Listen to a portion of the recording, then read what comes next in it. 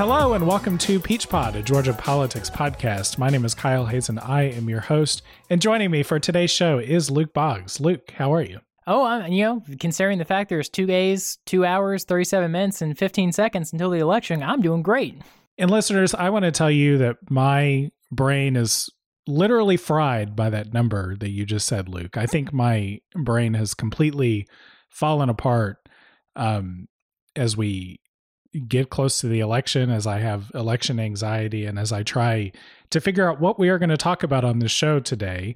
Listeners, to fill you in, this is our second time trying to record this episode because I have had such a hard time wrapping my mind around what the Republican strategy is to win this race in Georgia that we literally couldn't even have a conversation about it the first time. And so I'm about to turn this show over to Luke, who is going to guide this conversation for you while I try to figure out how lost I've gotten in my bubble. But Luke is going to guide us through a conversation that is our final words on the 2020 race in Georgia. And to me, a central strategic, but ultimately very confusing question about why Republicans think they have a winning strategy in this state for this election. Luke, take the microphone from me, please. All right, I am yanking the mic away, the most 2020 thing possible. Luke Boggs hosting a show and having to be the guiding principal. So what are Republicans doing? How do they think they're going to win this race? If you're listening to this, it's kind of unquestionable. I am currently working on a state house campaign running against Republicans, and so I am obviously in an adversarial footing to a lot of their messaging, but I think I am very deeply immersed in it because of that, and I think I can articulate it pretty well, and hopefully you will think the same. So let's start statewide, and then we can go down to the local races. So statewide, the Republicans' messaging makes a lot more sense, and they basically are following the Trump playbook to a T. The virus is not real, or if it is real, it's not a problem, but is it real? I don't know. The real things that matter, though, are the Democrats are radical socialists who are terrifying, who are going to do scary things to you. And wasn't it great before the virus? I think so, and I know you think so. Vote for the GOP. Now, obviously, your first thought, if you're listening to a podcast, is that seems like a really bad message for a lot of people who are having a hard time in the virus or have lost their job, or, even if you haven't lost your job, your life is just way more inconvenient. You're having to try to teach your kids at home, etc., etc. This message is not for you. It's not for people in the suburbs. It's for rural Georgians. I live on a street that maybe it takes me 3 minutes to drive from the turn to the turn where the dirt road where my house is. I pass 8 Trump signs and 1 giant Confederate flag, 0 American flags. I know what Trump country is like. I grew up in Trump country. I currently live in Trump country. And this is who it's for. This is why Donald Trump went to Macon. He didn't go to Atlanta. He went to Macon because they're trying to get those people out. This is why he's going to Rome. They're trying to get that side of Georgia's turnout to just be astronomically high. And to be fair, that is actually not a terrible statewide strategy. There's a lot of people in rural Georgia. Sure, there's a ton of people in Atlanta, in the Atlanta suburbs, but there's a lot of people there. And they really think that how they win this race is they maximize that turnout all the way up. And then they scare the crap out of enough people in the suburbs that they buy into the very Trumpian argument that the only way someone could actually oppose my agenda is that they are a rioter, radical, socialist, crazy person. And that is the only person who could not agree with me, Donald Trump / David Perdue / name your Republican. So the thing that caused an entire breakdown of our show is not that this argument exists and that this is the argument that they're making, is that Kyle could not believe that this was legitimately what the Republican Party was campaigning on. And I think there was just a mental block that you had, Kyle. So, let's talk about that for a minute, because I think this actually is incredibly valuable for both discussing what's happening on the local level with state house races and state senate races, but also the future of the Georgia political climate based off of the fact that this is what's happening. So the place I will start is just like the discussion we had that we had to completely destroy because it was incomprehensible even to us, was that I was trying to convince you that this was actually the argument that they were running on in the suburbs and they think it will work. So, like, why is that so hard for you to believe? That is what broke my brain. What I was trying to argue was that I accept that they've run this strategy with a primary strategic objective of turning up turnout in rural Georgia and trying to offset losses in the suburbs there. To me, that signals that they have given up on much of the suburbs. This is not a message, in my view, that is designed to appeal to suburban voters, particularly the voters who make up a growing share of the electorate, people who are relatively new to Georgia, people who are less religious, people who are more politically moderate. And most importantly, to me, the thing that really sort of breaks my brain about this strategy is the people, which I would imagine is probably most of suburban voters, the people who are concerned about the pandemic and about the real life implications that the pandemic has had for them, that they can't be comfortable sending their kids to school, that they can't go to the grocery store without wearing a mask.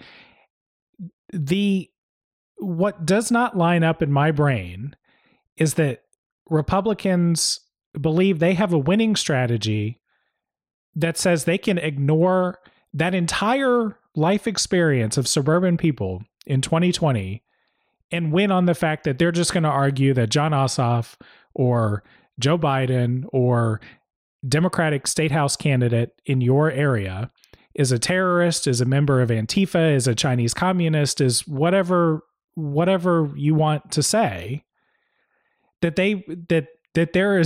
there are real serious people that go to work dressed up every single day and say, this is a winning strategy in the suburbs. We are going to execute it, and we are going to reelect Donald Trump. We're going to reelect David Perdue. We're going to hold on to the state house in Republican hands, and this is going to work. That just breaks my brain that you argued back at me that there are real serious people that think that is going to work. And I just don't get that. I don't get it. So, like, I'm going to be fair. I don't know if they actually think it's going to work. But as someone on a campaign, I've worked on a lot of campaigns. I try to be very data-driven in the campaigns I'm a part of. And I know, like, successful campaigners usually are. And, like, one thing I will say about David Perdue, in 2014, I was not on the Perdue campaign, but I feel like they ran a very smart campaign that talked really effectively to Republican voters and just Georgia voters in general, because, like, nobody knew who the hell he was, and he entered a very contested, very big primary with a bunch of people who were very well known in Georgia politics, and he kicked all their asses, like, just to be blunt. Like, he did a very good job. That was an incredibly well-run campaign, I thought. Again, I have a lot of arguments about it and things that would make me uncomfortable for a lot of the arguments he made. But, like, as far as, like, will this work? A+. They're not doing that this time. And I think it's because they don't have any other options. Like, I think, like, let's assume what I imagine is true, which is they have looked at polls, they have conducted a bunch of polls and tried to find a message. And what they have probably found is that the pandemic is a major concern for people and that they really hate the Republican position on it, which is we give up, the pandemic won, and we're not going to control it. And it's up to you, dear listener, dear individual Georgian, to figure it out for yourself because we're not going to help you. They figured out that that's a really bad message. And so they're not talking about that. And when everyone is screaming, do something about the pandemic, and your position is, I'm not going to do anything about the pandemic, you don't say that. So what the problem then becomes is your opposition party is saying, I'm going to do things about the pandemic. And so the only way that you can beat that party when you refuse to adopt the position of doing something about the pandemic is to then make everyone scared of what your opponent will do if they win. That is why on the campaign I'm working on, they have not presented a positive message beyond like platitudes of I support education, I want to bring jobs to the community, I want better, cheaper healthcare, I don't kill puppies. Like, that is the positive message. And the negative message is, my opponent is with the rioters, my opponent wants to defund police, my opponent wants to ban plastic bags, that last one is real. Like, that is their campaign. That's what they're spending money on. And, you know, specifically in the race I'm working on, our opponent also, you know, made an ad. They spent a bunch of money on that ad. They spent $75,000 putting it on cable, and that ad is basically, boy, that pandemic is inconvenient. Man, my family's annoying to be around. I wish we could go back to work and not have to wear a mask all the time, which is insane coming from someone who got COVID. Like, that is a strange argument to make. But that's the argument they're making. It's a strange argument also from someone who is an incumbent member of the state house and has the ability to do something about it. But well, okay, so I think this is a great place to, you know, come back to you, Kyle Long, is in this environment where the leader of your party, both on a statewide level in Brian Kemp and a national level, Donald Trump, vacillate between the virus is not real / not a problem to it's a problem, but we can't do anything about it because government can't do anything ever. Like, what do you do? What do you run on? I mean, I don't run in this party. Well, of course, but like you think there is someone doing what they should be doing, which is Representative Chuck Estration. Right. So like why do you think this is a better argument for them to be running on than the argument I just laid out? I think it's an argument that is reflective of reality, that people are very concerned about the pandemic and that they want to see people being active doing something about it. And I think it's notable that Chuck Estration, Republican from Dacula in the state house, he has a Democratic challenger in Nikita Hemingway. He used a prominent media opportunity when he was on Political Rewind at Georgia Public Broadcasting earlier in the summer to lay out a more proactive agenda on COVID that isn't necessarily partisan, but I think broadly fits into the Republican messaging of yesteryear of like 2010, 2012. That's like, we do care about education and we care about business growth in Georgia. And his ideas were to improve contact tracing and testing and all of that, which everybody says we need. Then to give schools the funding that they need to enable students to learn in smaller environments, in pods, in environments that at the end of the day are supposed to be safer in a world where we have to deal with COVID, and to create a business certification system that allows a business to certify that they are doing just about everything they can do to protect you as a customer when you shop with them, patronize their business, whatever, to have this standardized certification as a way of improving confidence among consumers that they can do at least some of the normal things in their life, like shop, and feel like they're being protected from COVID. And at a minimum, you know, we could hash out the details of these policies or whatever. At a minimum, what this comes down to is a proactive agenda where a Republican candidate says, I am going to do more about COVID. And the implicit message in that is because we are not doing enough. And to me, well, that's the problem. Yeah, because that's where I would stop you, is because if you say we're not doing enough right now on COVID, it means that we could do something about COVID. And the Republican Party's message is we can't do anything about it. That's why we don't talk about it, because we can't do anything about it. And if you start doing some things about it, then that means you could do more things about it. And that opens up to the Democratic complaint about the current leadership in Georgia, is that there's something that could be done about COVID, because Brian Kemp's position is you, individual human being Georgian, are responsible for the pandemic, not me, Brian Kemp, governor, who, by the way, he's quarantining right now because he probably has COVID. Because we should clarify, he was exposed to Congressman Drew Ferguson at an event it was actually the counter event to when Joe Biden was in Warm Springs, Georgia, giving a speech. Both Drew Ferguson and Brian Kemp spoke at this counter programming event. Drew Ferguson tested positive, and Brian Kemp is quarantining under CDC guidelines because he was exposed to somebody who ultimately tested positive. As of this recording, I have not heard anything about a negative or positive test about Brian Kemp. And obviously, I hope that this scare will produce better results from him. But I don't think it will, because they genuinely think they can't do anything about it, and anyone who thinks they should is wrong. And so if that is the party line, which it is, then you can't talk about COVID, because if you do, you're acknowledging the fact that there's something you should be doing. And so I think that is what's breaking your mind down. And you know, just as a final piece of thought on this, for me, the proof that this racial tension politics is the only thing they've got left in their quiver is just the fact that people like Jan Jones, who, you know, if listeners don't know who she is very high up in the state House leadership. A lot of people think she will be the first female House Speaker of Georgia if David Ralston ever stops being House Speaker. And you would not campaign on you moved to North Fulton for a reason if you did not think that was your winning strategy. Now that is definitely the most dog whistly of the, you know, racial bullhorns that are out there in most of these races.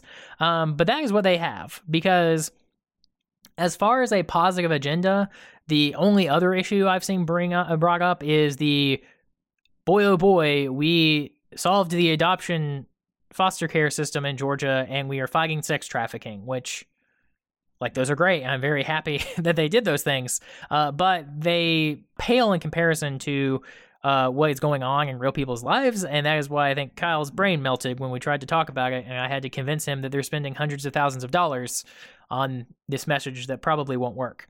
Or at least we strongly feel it won't work. We'll find out on Tuesday or Wednesday. Georgia counts fast, so hopefully Tuesday. On a similar note, though, completely coincidentally, Joe Biden has been spending a lot of time in Georgia recently and is campaigning as well. And, you know, on Sunday, the day we're talking, Kamala Harris was in Georgia campaigning. Biden, as you mentioned earlier, Kyle, was in Warm Springs, and on Monday, the former President Barack Obama will be here. And I mean, what do you make of this, Kyle? The fact that Georgia, in this closing, you know, days, this is where, at least I feel the laser focus has been on from both campaigns, because Trump is here, Kamala is here. You know, Biden had been here very recently, and Barack Obama's going to be here. Those are not your, Michael Bennett's. God bless Michael Bennett. But, those are the people. So, why are they here? Yeah, that's the A team. Well, I think you could take this at a couple of different levels. I think at the presidential level, the strategic objective for Joe Biden in being here and having his top campaign surrogates here is to really complicate Trump's path to 270. If Trump feels as though this state is in play and he needs to spend resources and time here, that's resources and time that he's not spending in Pennsylvania or Wisconsin or Michigan. That's also resources and time that he is not spending or spending in less of a total in Florida, in North Carolina, in Arizona. And so even if Biden does not ultimately win this state, if Trump can hold on to it, it continues to put Trump's campaign on defense, making them worried that they won't hold the Sunbelt states that they need to hold. When you look at the polling in the Rust Belt states and in swing states up there, and it, you know, with the exception of Pennsylvania, it looks very bad for Donald Trump. I think the other piece of it, to sort of bring in the state and local context, and in this I'm stealing from you from our first recording, is that the foundation has been laid by all of the work done to register voters after 2016 in the lead up to the 2018 governor's race. The fact that we have competitive races for the state house and the opportunity for Democrats to flip the state house, and the fact that there are 2 competitive U.S. Senate seats in this state means that time spent in Georgia by the upper echelons of the Democratic Party, including the presidential candidate, his VP nominee, and all of the top surrogates, that time I think is more valuable than a similar amount of time being spent in Texas or in Iowa or in Ohio. Like, you get a lot of bang for your buck in Georgia, because it's possible that if Democrats are successful here, it has ramifications not just for almost entirely blocking Trump's path to 270, it has ramifications for the U.S. Senate control, and it has ramifications for, regardless of the outcome, Georgia is a state that is becoming more competitive for Democrats and is one that is more important to Democratic prospects across the country. If you flip Georgia's state house, and if you get a hand in redistricting, particularly in the 6th and 7th district and in the state legislature, that's also a big prize that's on the table here. So I think it's a confluence of a lot of things that makes Georgia just a really valuable place to be. And well, I always have thought that Georgia was a valuable place to be, so that's why I still live here.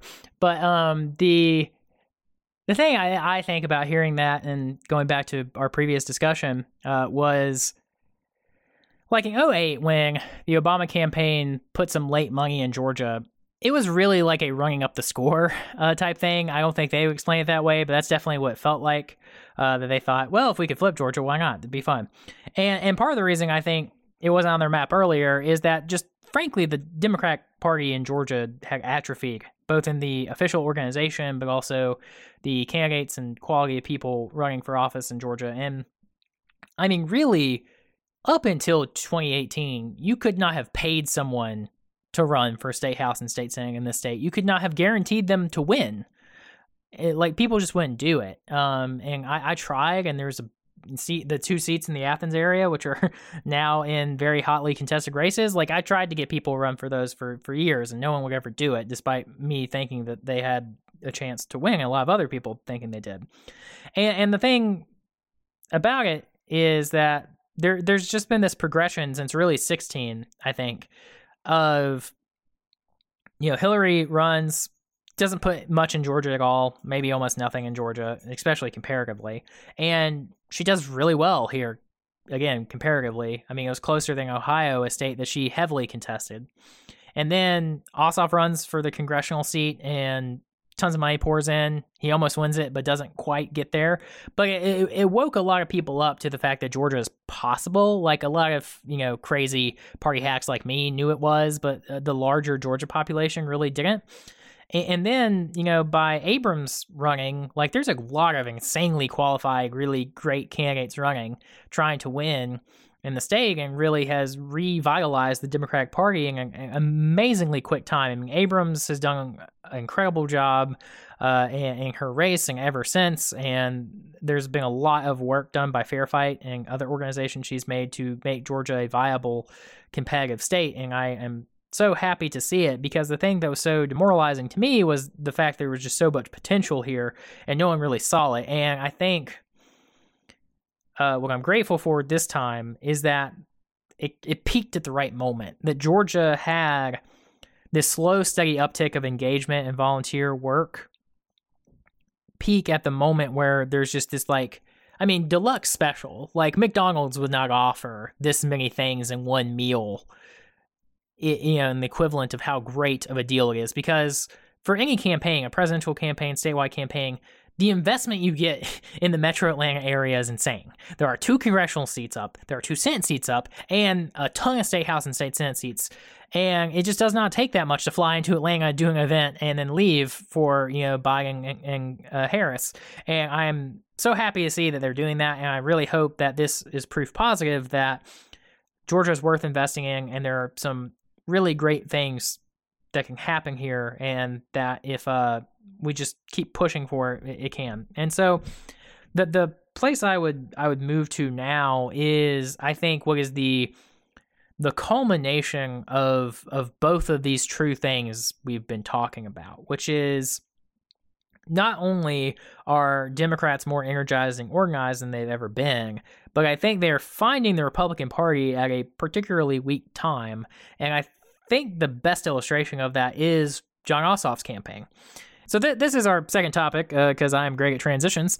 And the thing I want to start with this race is actually going back to Perdue's 2014 race. So in 2014, David Perdue was the cousin of a governor, and no one knew who he was. Like, he was not a party figure at all. And there was a Senate primary on the Republican side that featured a lot of very prominent, well-known Republican congressmen and lots of other weird figures. I mean, to be blunt, he just kicked their asses, right? And it was surprising to me and surprising to a lot of people. And I think it really was just because he ran a very smart campaign that keyed into the Republican primary and where the Georgia electorate was back in 2014. And he's really not doing that this time. I feel this is the same kind of thing that's like baffling you, Kyle, is that Perdue really has himself in this bind where the thing that people care the most about right now, taking COVID off the table, like, is healthcare still, even without COVID. So you combine it with COVID, it's really hard for him. And so the principal campaign he's been running is lying that he supports pre-existing conditions, where literally every single opportunity he's had to get rid of that protection by getting rid of the Affordable Care Act without having a plan to replace it, he has taken. And he's eagerly taking it and giggily taking it.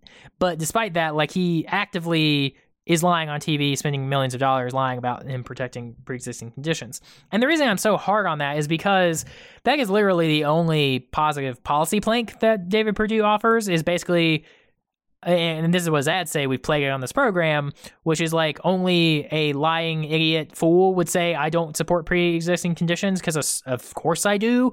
That's all he's got. And what the principal thing of his campaign has been is flailing around wildly, very similar to Donald Trump, trying to find something that will effectively defeat his opponent and like some attack that will stick on his opponent, Jon Ossoff. And he has failed to do that. And I think there's no better illustration of how that has failed than Jon Ossoff himself just highlighting it. So this is Jon Ossoff in the recent debate that they had, talking about Perdue's attempts to attack him. This is so beneath the office of a U.S. Senator. You've continued to demean yourself throughout this campaign with your conduct. First, you were lengthening my nose in attack ads to remind everybody that I'm Jewish. Then when that didn't work, you started calling me some kind of Islamic terrorist. And then when that didn't work, you started calling me a Chinese communist. It's ridiculous. And you shouldn't do everything that your handlers in Washington tell you to, because you'll lose your soul along the way, Senator. What the people of Georgia deserve is a serious discussion of economic relief for Georgia families and how we're going to protect coverage for pre-existing conditions. Thank you for your time. So what do you make of this dynamic, Kyle, that Jon Ossoff is like not an unknown figure? He ran for Congress. He ran a very high profile, very competitive race. David Perdue had time to prepare an argument against him. And this is really all he's got. And I just, what do you make of that? I mean, this is the other place where I continue to be dumbfounded that David Perdue believes this is the winning message. So, I mean, it's tough to figure out. I think, to me, what I took away from that debate, from this moment, and from the conduct of that debate generally, is that this argument from Perdue against Ossoff felt very weak. And I thought that Jon Ossoff did a very effective job of almost narrating David Perdue's arguments over and over again. He sort of laid out these attack ads and put them in the context of David Perdue says this because he can't say anything else. And the thing that is really rises to the level of what you need in a U.S. senator is a debate on these important issues. And then he also brought in the almost Marco Rubio-esque over and over again repetition of David Perdue saying Jon Ossoff has a radical socialist agenda. And Jon Ossoff jumped in front of that and said, he only says this because he can't say anything else. And so Jon Ossoff, I think, did two things really well in this debate. he set that framing around everything that David Perdue was going to say to demonstrate that David Perdue does not have a positive message, does not have a realistic plan to deal with the pandemic. And then he added to that constant repetitions of, here is a popular thing that I, Jon Ossoff, support, like protecting pre-existing conditions or expanding the Pell Grant program. David Perdue does not support those things. And the reason he does not support those things is because he is in Washington working for his donors and not working for you.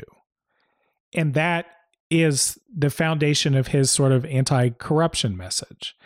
And I was impressed by how cleanly Jon Ossoff was able to get hit after hit off on Perdue on those two basic points. And David Perdue, to me at least, seemed to have no answer to that. Like, David Perdue... I mean, he doesn't have an answer. That's why he's not coming to the next debate, and that his closing ag is Jon Ossoff has a radical socialist agenda. Yeah. Like, I just saw it today, right before we recorded the program. I was like, oh, look, it's David Perdue. Oh, wow, that's all he has to say. Okay, cool. Well, and the thing I think this is why it's so hard for me to understand is I am just shocked by how cleanly it appears Democrats have the superior argument and the superior position in that race. And that's why you shared this clip with me earlier. Jon Ossoff appears almost celebratory in his reaction to David Perdue deciding to skip the final debate. Let's listen to what he told an audience of supporters when this news came out that David Perdue would not be debating Jon Ossoff one last time before this election. So you know what I just learned about 10 minutes ago, y'all? See, we had another debate scheduled for Sunday. We had another debate scheduled for Sunday. Turns out Senator Perdue's not coming anymore. Senator Perdue doesn't want to answer any more questions. Because, see, Senator Perdue feels entitled to this Senate seat. But this is not David Perdue's seat. This is the people's Senate seat. Does not sound like a guy who thinks he's going to lose. No, it doesn't. And to me, Luke, like that last line, like, you know, Perdue thinks he's entitled to this seat, but it's not his, it's the people's seat. Like, that's the sort of like, typically sort of like this like cheap, benign political statement. But I think it perfectly exemplifies the dynamic in this race that David Perdue, by adopting the strategy of, I'm just going to recite my talking points that he has a radical socialist agenda and he's a terrorist and a Chinese communist and whatever, and I'm just going to ignore the reality that most people are living in. When he has taken that position, these sort of lines that would typically be like cheap political lines, I think actually do a great job of describing what is going on, because David Perdue just, to me in this debate, he just did not feel like he was engaged in this race and in the same reality that the rest of us are living in.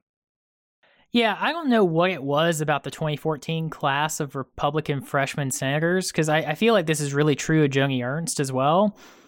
There were a lot of folks who ran that year that really feel like one-trick ponies to me. Like, they had this one argument that was right for that right moment, and they're just tired now. I mean, I think this is probably just, like, to be honest, the cost of having your entire political career be consumed by Donald Trump and having to support Donald Trump, and you don't have like any outside experience of like, oh, you remember when Reagan was president? That was easy. That was fun.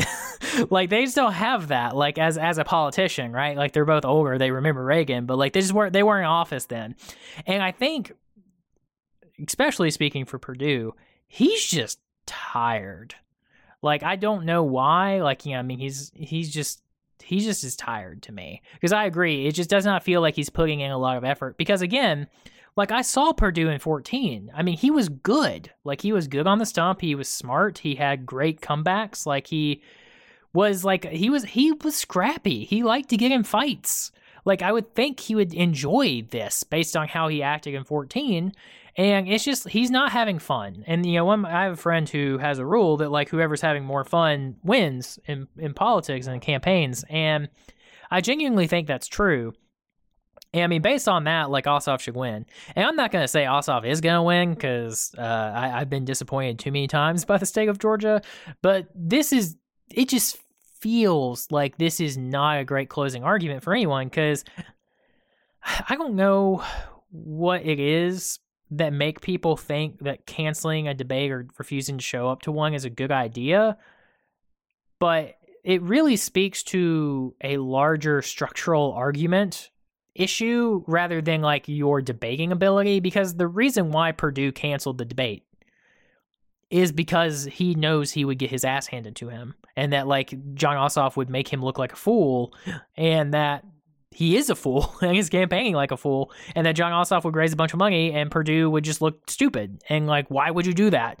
But I think the bigger question is like, why have you allowed your campaign to get to a position that you can't even talk to your opponent for 90 minutes without making yourself look like an idiot?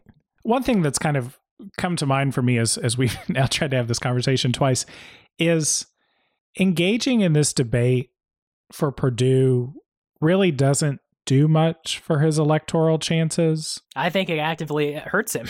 Yeah, I think it actively hurts him. And so you take the hit on this bad headlining and give the Ossoff campaign the opportunity to have this like triumphant statement.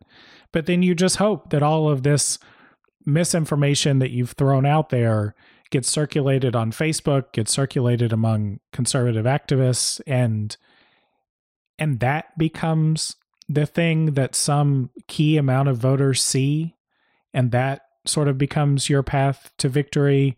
Like, given the reality, unless David Perdue was going to break with the president and make a more proactive argument, we need to do more on COVID, we need to do more to help people who are hurting right now, and make that argument in a way that is critical of the president and of his own party, and not just of Democrats holding up the process. Because he did, repeatedly try to blame all this on Democrats and say it's all their fault. But like, when Republicans are in control, that just doesn't work.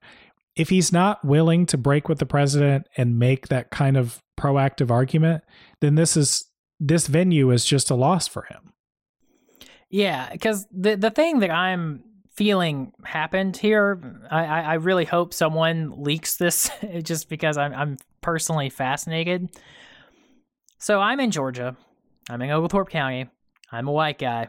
So David Perdue's targeting people probably thought I am someone they could get. And so for that reason, my household received an astronomical amount of mail about Jon Ossoff making some documentaries in which Al Jazeera bought from him. Now, obviously, that is not how they presented it. They basically presented it as Jon Ossoff is a terrorist. And my firm guess is that they conducted some polls when they realized that they were in trouble and that they were not going to be able to beat Jon Ossoff just by saying, we'll cut taxes and not do anything on the pandemic, don't worry. That they tested, what if we say Jon Ossoff is a terrorist? And they probably got really great numbers back that would hurt him. And so they put a bunch of money into that argument.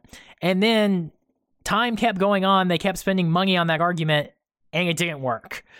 And I think it didn't work is because the reason why is because it's insane and stupid. And like, if you keep seeing it, like, you're probably going to look into it, because I don't know about you, I don't really like just believe someone's a terrorist because someone says they are.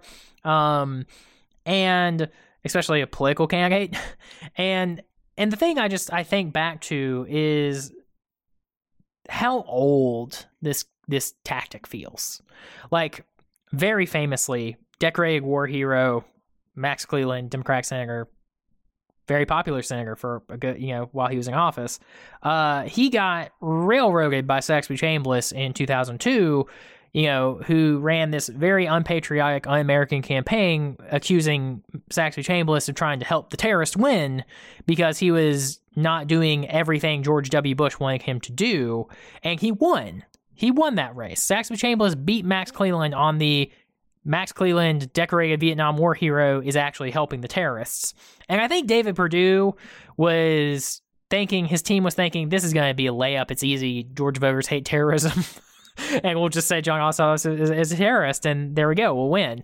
And I think it just didn't work. And so then they go down these other rabbit holes, and the communist one is so desperate. It's the same one they're trying on Biden, and it's just not working. And it's all these guys got, and I just find it crazy just how much the environment has changed, because as I mentioned earlier, like Perdue, I really feel like 6 years ago, he had Georgia's pulse like dead on and ran a really good campaign and had a really good message, and, you know, fought back a pretty good Democratic challenger in Michelle Nunn, who had a lot of affection among Democrats and a lot of affection potentially among Georgia voters because of how incredibly, insanely popular her father, Senator Sam Nunn, was.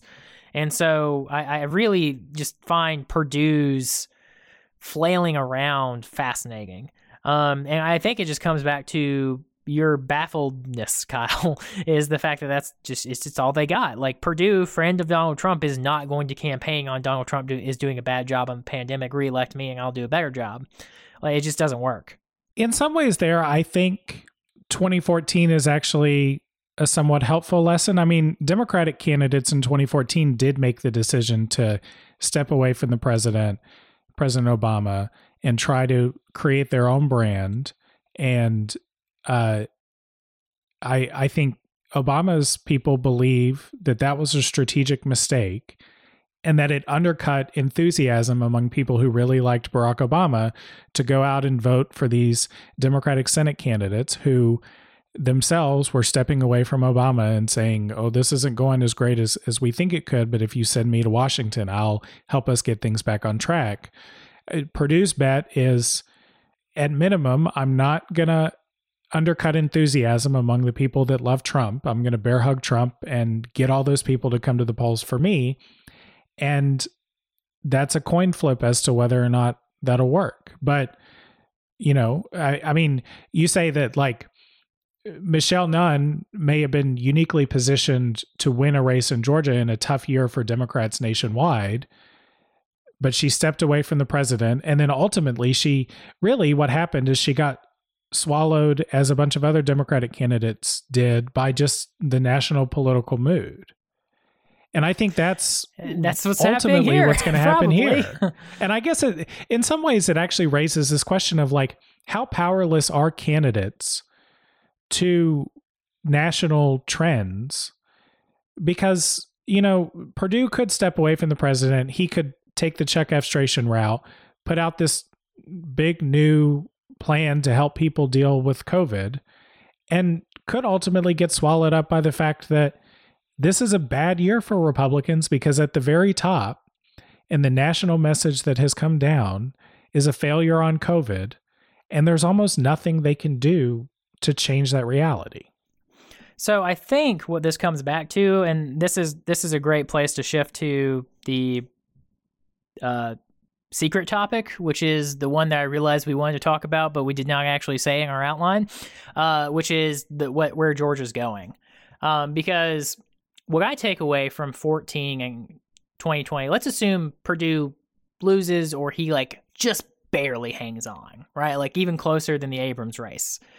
I think what the fundamental lesson there would be is that you have to react to the national mood and place a bet, basically. Because you always place a bet in politics that, like, you're picking the right side or the right time or the right year to run.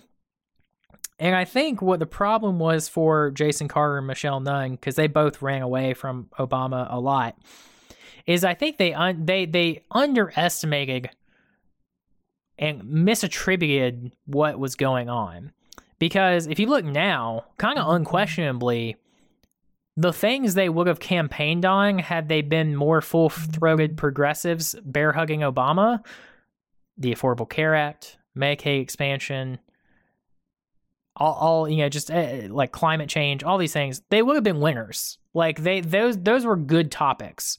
And I think there would have been more for them to gain for arguing for the right positions, even if they were unpopular and harder for them to argue, but like the ones that they genuinely full-throatedly believed. they would have been more successful. And the evidence for that is, one, Jon Ossoff is running the campaign I wished Jason Carter would run and Michelle Nunn would have ran, right? Like, and Abrams ran that same type of campaign of just unabashedly progressive, like find those couple issues that conservatives would like and you like too, and make sure you hit on them. But like on most things, like 90% of things, like you're running as if you were any other Democrat, you know, and the things you actually believe, which is always important in politics when you run on the things you actually believe. Whereas like Perdue, I think deep in his heart knows that like COVID's going real bad and there's probably more we should do about it. And he would have gained a lot of points and steam, I think, by being willing to step out and push those things, especially because he is such a huge supporter of Donald Trump. If he would have found like the way to argue against these policy issues, which is entirely against the reason he's a senator, so he'd never do it. But if there had been some senator, like Cory Gardner would have been greatly positioned in Colorado to do this, of just be like, no, like this administration sucks, they're doing a terrible job, and we should do something different. Like in this year, I think it would have been effective because the tide is so negatively against how Trump has handled this, and the long-term tide is negatively against that. And so watching this campaign, watching how Georgia campaigns have developed, what do you think 2022 looks like? And I'll give you some base assumptions. Let's assume Biden wins, looks, you know, knocking on wood, praying to deities that he does. But like, I think that will be a hard year for Democrats, regardless, just because it's very hard under these difficult circumstances for any incumbent party to survive midterms. But you add a pandemic, you add the economic crisis, you add how divisive what happens in Washington will probably be. Like, I feel like it's a hard year for Democrats. But then you also have Kemp, who's incredibly unpopular now, has bungled the pandemic, and I imagine if there is a Biden administration, he will not be very friendly towards it. So how do you think that plays? Because I have a lot of thoughts here, but I want to hear yours first. One thing, I want to touch on one thing that you said and then get to that question. If I was Perdue, the way I would have done a two-step to take some space from the president but look active is to say, I'm David Perdue being a representative of Georgia, and I'm in the room helping to negotiate deals with Democrats to get aid for the pandemic. And I would have taken this strategy sooner because I would have been David Perdue in the room securing aid for farmers and people living in Southwest Georgia who were impacted by Hurricane Michael. And how I would have gotten in front of being tied to the president negatively would have been to position myself as a representative of Georgia who is effective at working with our president to bring home aid and improve things for people in Georgia. I think that's how I would have done that two-step. And I think because he chose to follow the president down all of the bad paths and not guide the president in a more positive direction is how he ends up in this place where he ultimately has no argument to make, or at least not a substantive positive one.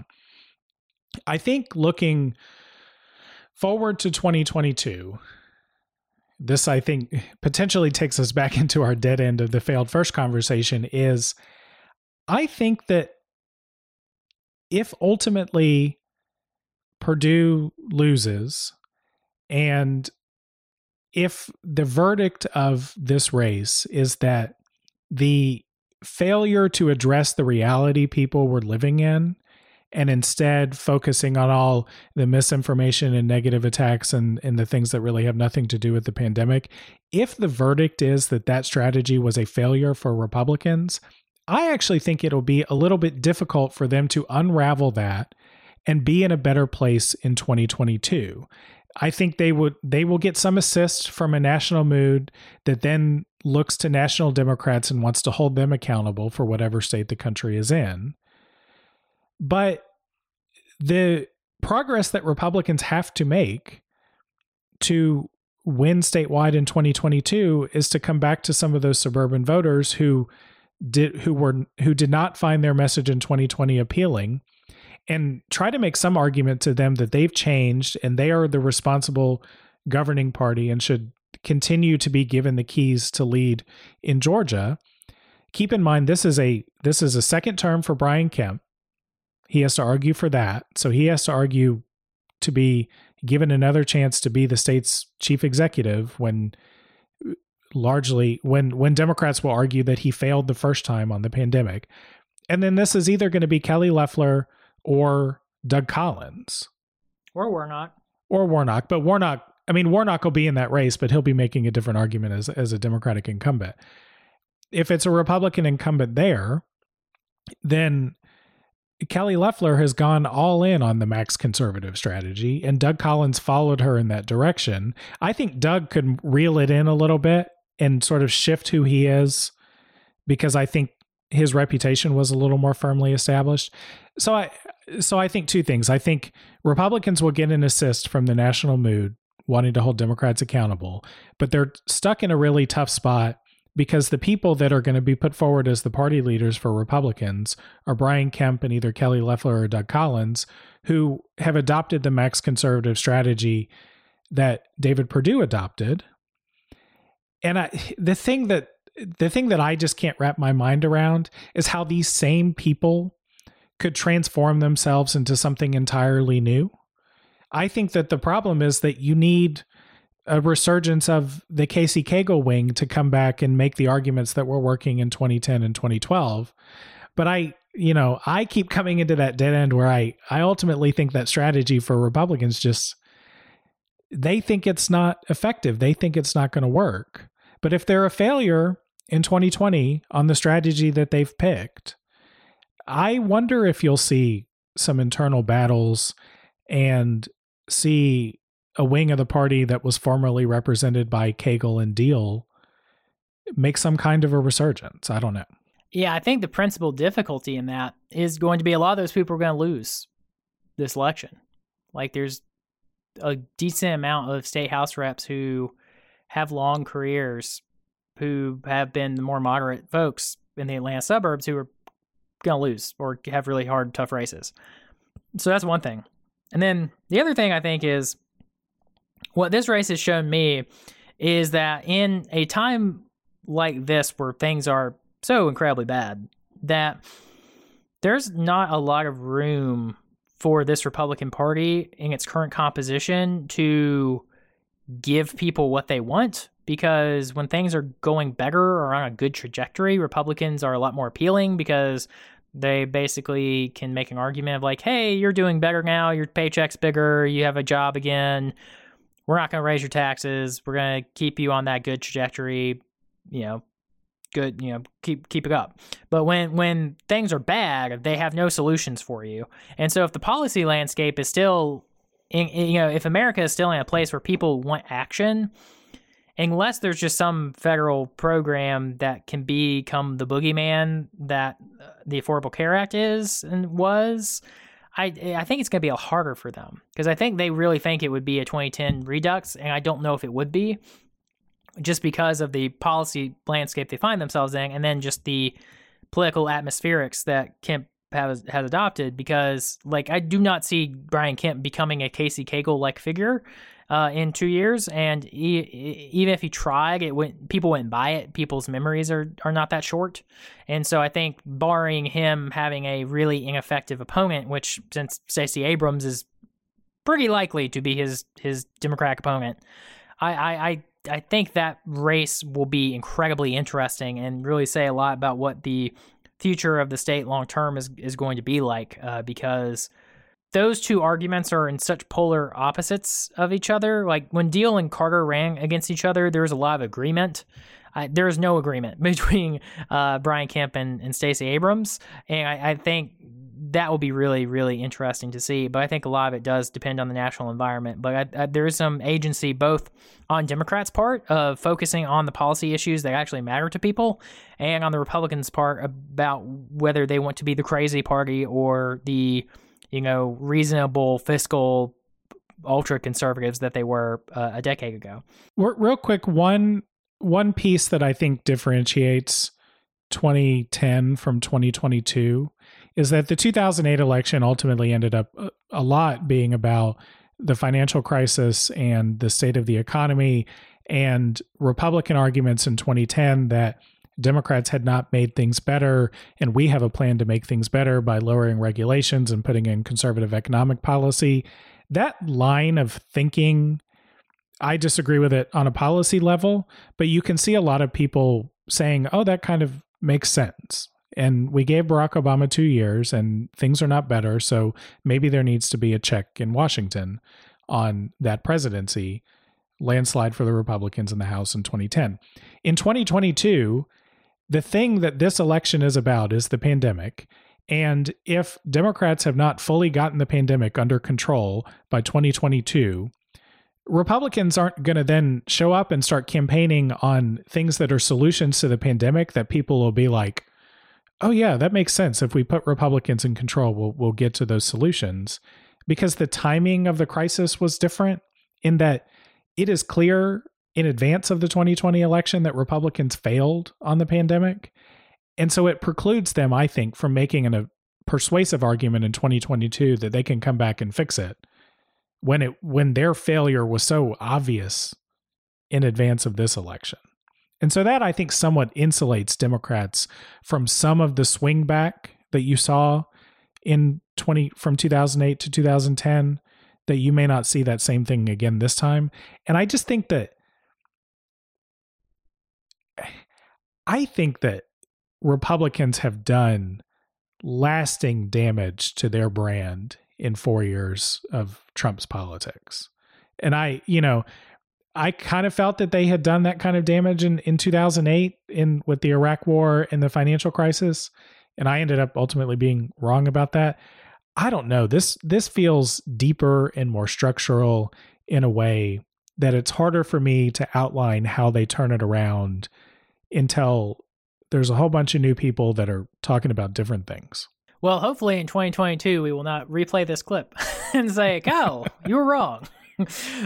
So we will find out. Luke, I think we salvaged it. I think we salvaged the show, managed to put one together. I like this version more than the first one. So that's the bare minimum we can do. Listeners, you can decide. But if you're still with us, then maybe you think we salvaged it also. Well, I had fun. I'm less anxious. So, I worked some stuff out on this podcast. Oh, well, we are going to leave it there. Luke, this is it before the election. We're not going to talk again, at least on the podcast, until after the election. This will be our final word. So I guess to you, I say good luck in the final days of your state house race with Jonathan Wallace. Listeners, if you did not catch the conversation with Jonathan that I had earlier this week, look for that in your podcast feeds.